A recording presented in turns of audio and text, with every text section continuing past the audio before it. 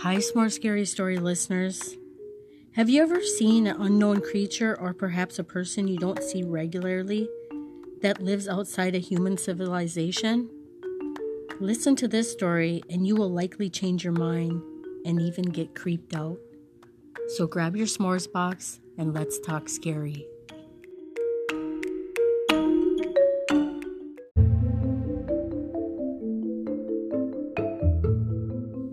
I was a college sophomore, and me and my girl that I was dating at the time had been going steady for about 8 months.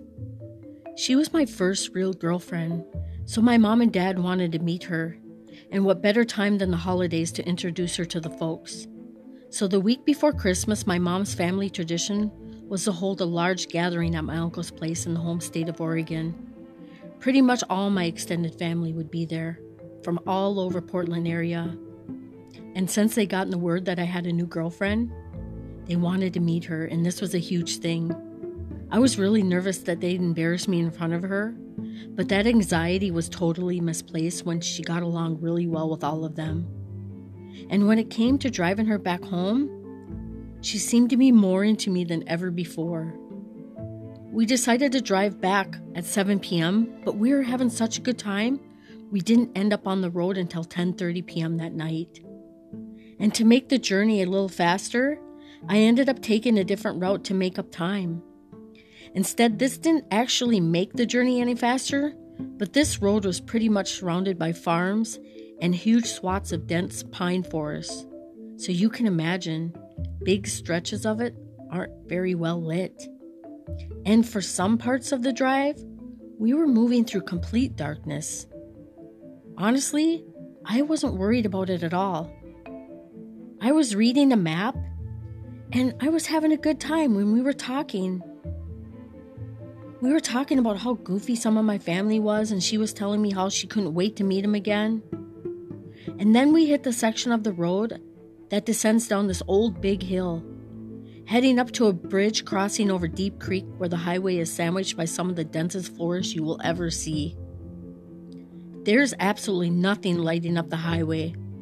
The only thing we can see from the front seat of our car was like maybe 20 or 30 feet of our headlights were illuminating, and pretty much nothing else.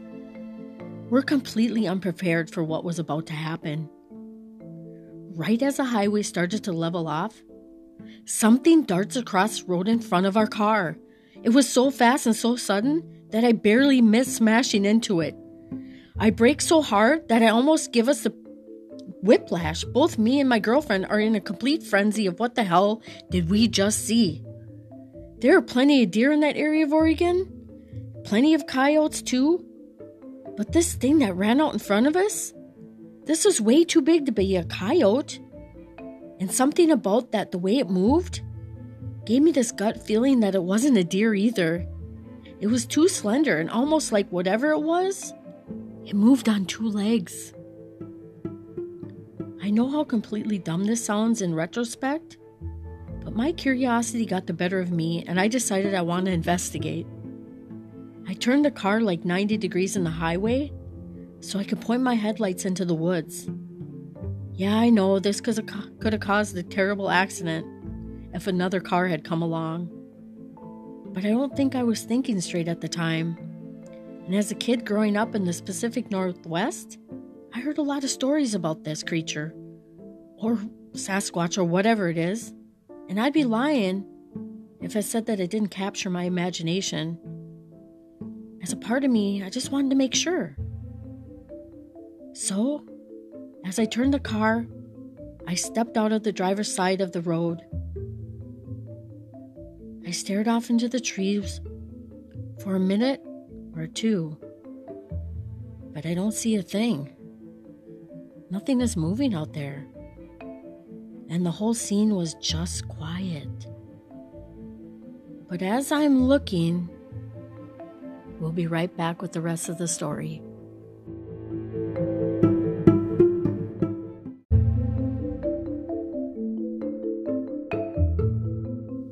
I get this feeling in the pit of my stomach, and I start to feel as though I made a huge error of judgment. It was one of the most terrifying feelings I've ever felt in my entire life. I feel like I was being watched by something predatory, and the hairs on the back of my neck are standing on the end, and I just turned to ice. So without turning my back to the woods where I expected the danger to come from, I started edging back towards the car. The corner of the car, then suddenly, I don't know where, I practically jumped out of my skin when I heard the car horn. It had scared me so bad that I almost straight up peed my pants.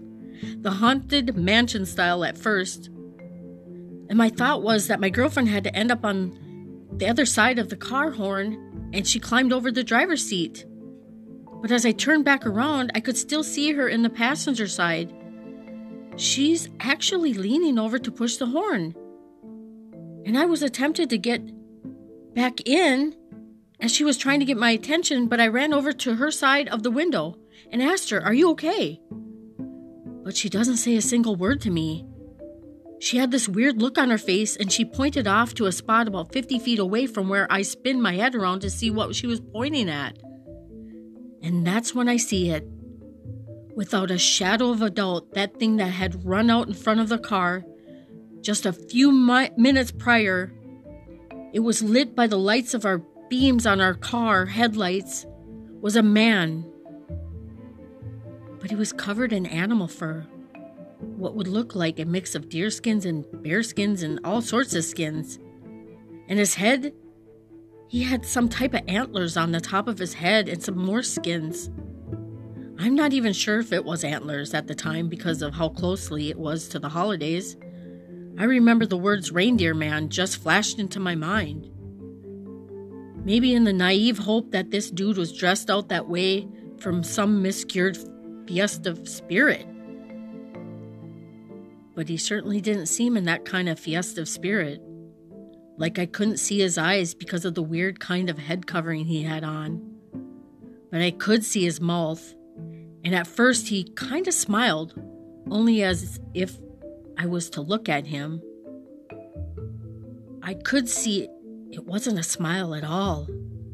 This guy was just baring his teeth to us like the way chimps do of some kind of warning.